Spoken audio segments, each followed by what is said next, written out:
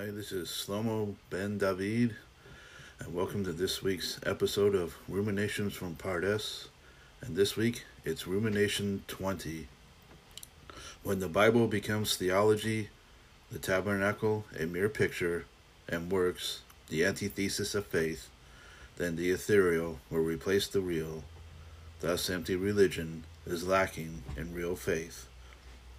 There is a real danger that study and contemplation can reduce the scriptures to mere theological positions and intellectual pursuit. When that happens, men and women that lead tend to emphasize the invisible nature of things at the expense of the practical. Such leaders invariably create theological constructs to justify a lack of righteous living in themselves and their followers. The danger is something we should all be wary of. Bringing holiness into our daily lives is one way to combat this intellectual religion, whereby every thought is sanctified by the holy deeds and simple obedience. If you obey the voice of Hashem your God to keep his commandments and his statutes, which are written in this book of the Torah, and if you turn to Hashem your God with all your heart, with all your soul, for this commandment which I command you today is not too mysterious for you, nor is it far off. It is not in heaven that you should say, who will ascend into heaven for us and bring it to us, that we may hear it and do it? Nor is it beyond the sea that you should say, who will go over the sea for us and bring it to us, that we may hear it and do it? But the word is very near you, in your mouth and in your heart, that you may do it. Deuteronomy 30:10-14.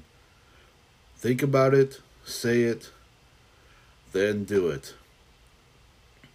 And I have a few comments of my own to add that this rumination is probably one of the more mystical ruminations,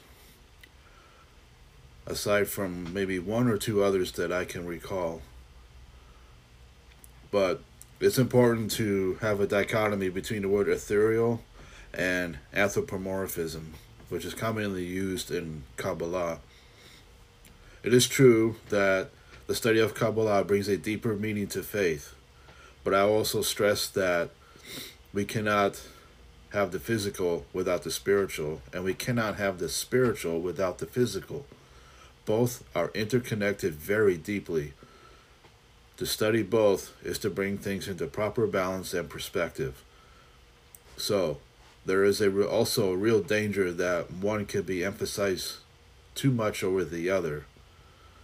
For as Shlomo HaMelech, may he be blessed, said in Proverbs 11 verse 1, a false balance is toiva, or detestable to Adonai, but a just weight is his delight.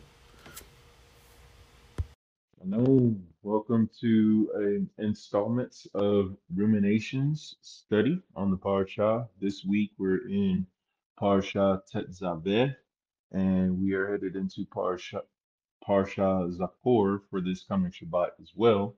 And after that, Purim.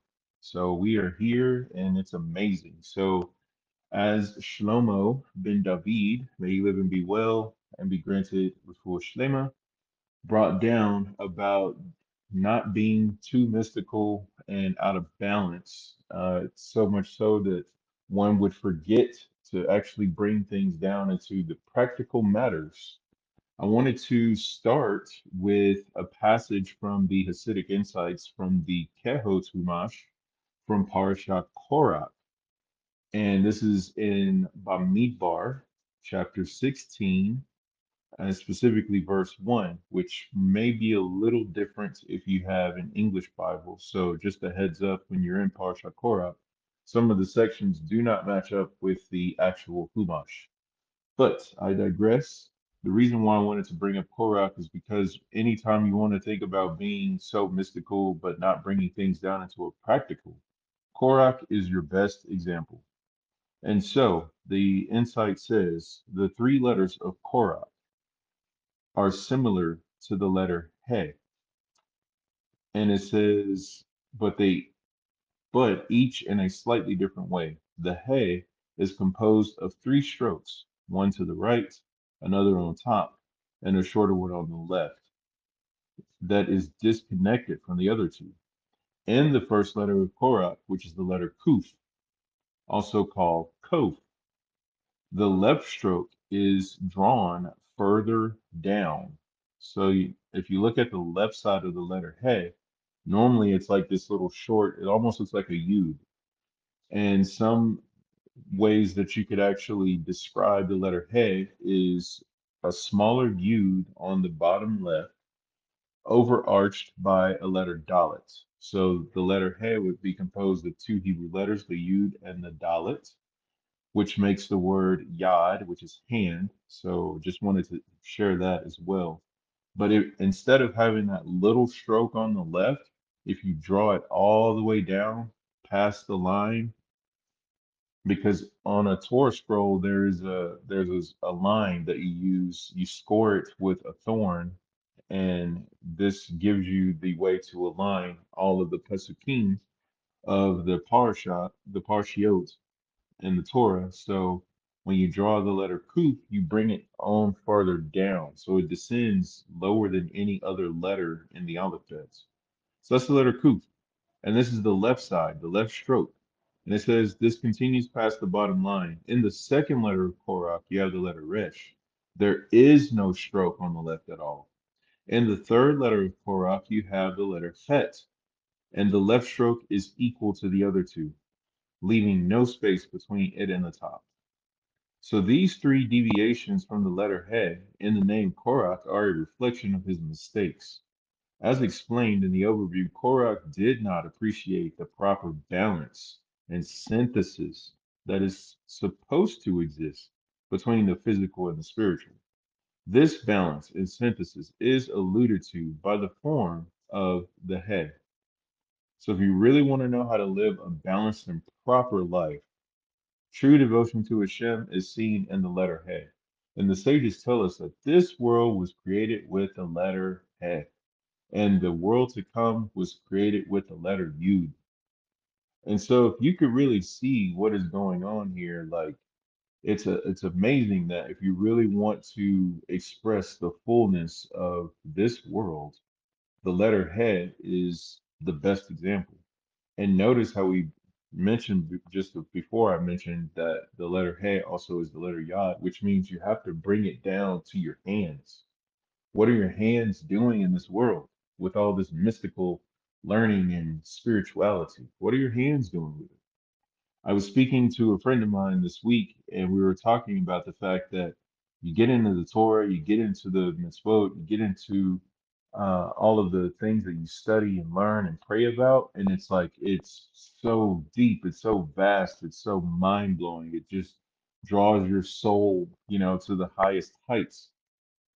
And then you have to close the book, you have to go to work, or you have to go take out the trash, or you have to go fold clothes, you have to go do chores, you have to go hang out with your family, you have to go hang out with your friends, be a responsible person, in your community, and things like that. And it's just like you are to bring all of these things down into your practical living, your practical existence.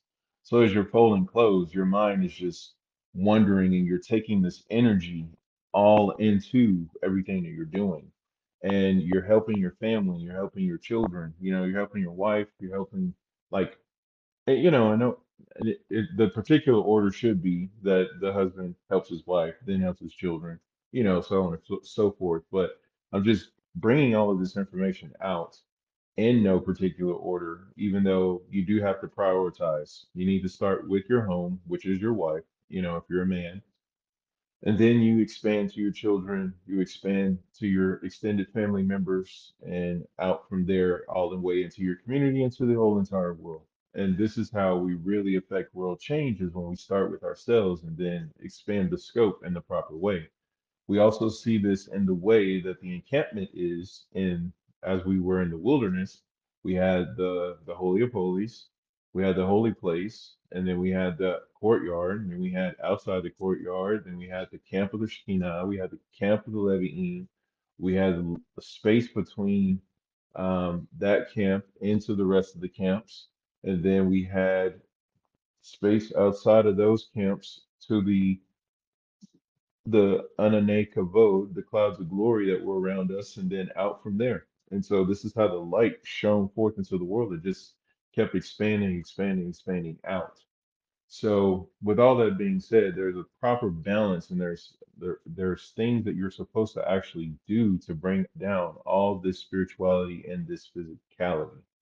And also, I want to mention that when we're looking at one of the greatest mitzvot, I mean, all the mitzvot are great. And the reason why I'm saying greatest is because when we look at the mitzvah of the Kohen Hagadol on Yom Kippur, we would think, oh my gosh, like this is the holiest day, the holiest man going to the holiest space at the holiest time, like all of these like top of the chart opportunities and moments and just appointed time and space and everything like that. Like and soul, space, soul, time, uh Hashemness and all of that.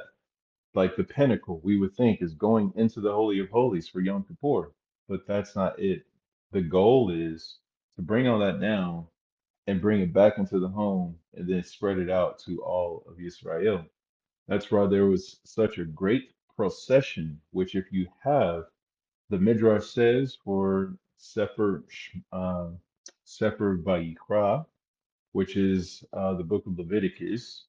If you have the Midrash says that volume and go to the Torah portion that speaks about the Yom Kippur service, which is Parashat Acharei Mot, when you look at that Torah portion and study about all of the things with the Kohen Hagadol and the Yom Kippur procession, like there's a procession to bring the Kohen back to his home, and there's big festivity and celebration and rejoicing because the Cohen has been away from his wife since the third of Tishrei. It's been a whole 7 days, and this is like an eighth day event.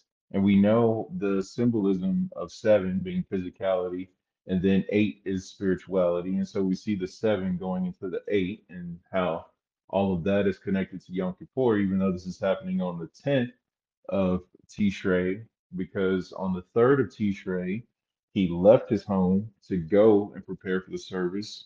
And then at the conclusion of the 10th of Tishrei, it is now the 11th of Tishrei. And so now it's like, all right, it's been a whole 8 days. Like, let's get back to family. He's to bring all of that holiness of these past 7 days into this eighth day and bring it into his home.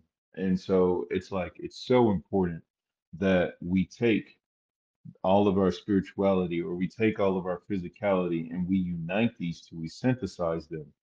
And we are to bring the physical into the spiritual and the spiritual into the physical. And this is the connection that we see with Hashem brought forth the heavens and the earth. So they're always connected, and Bezrat Hashem, they stay connected through the things that we as Yisrael do to bring Hashemness into all of creation, to make this place the lowest of the worlds, the world of action, the world of hands, to make this place a dwelling for Hashem.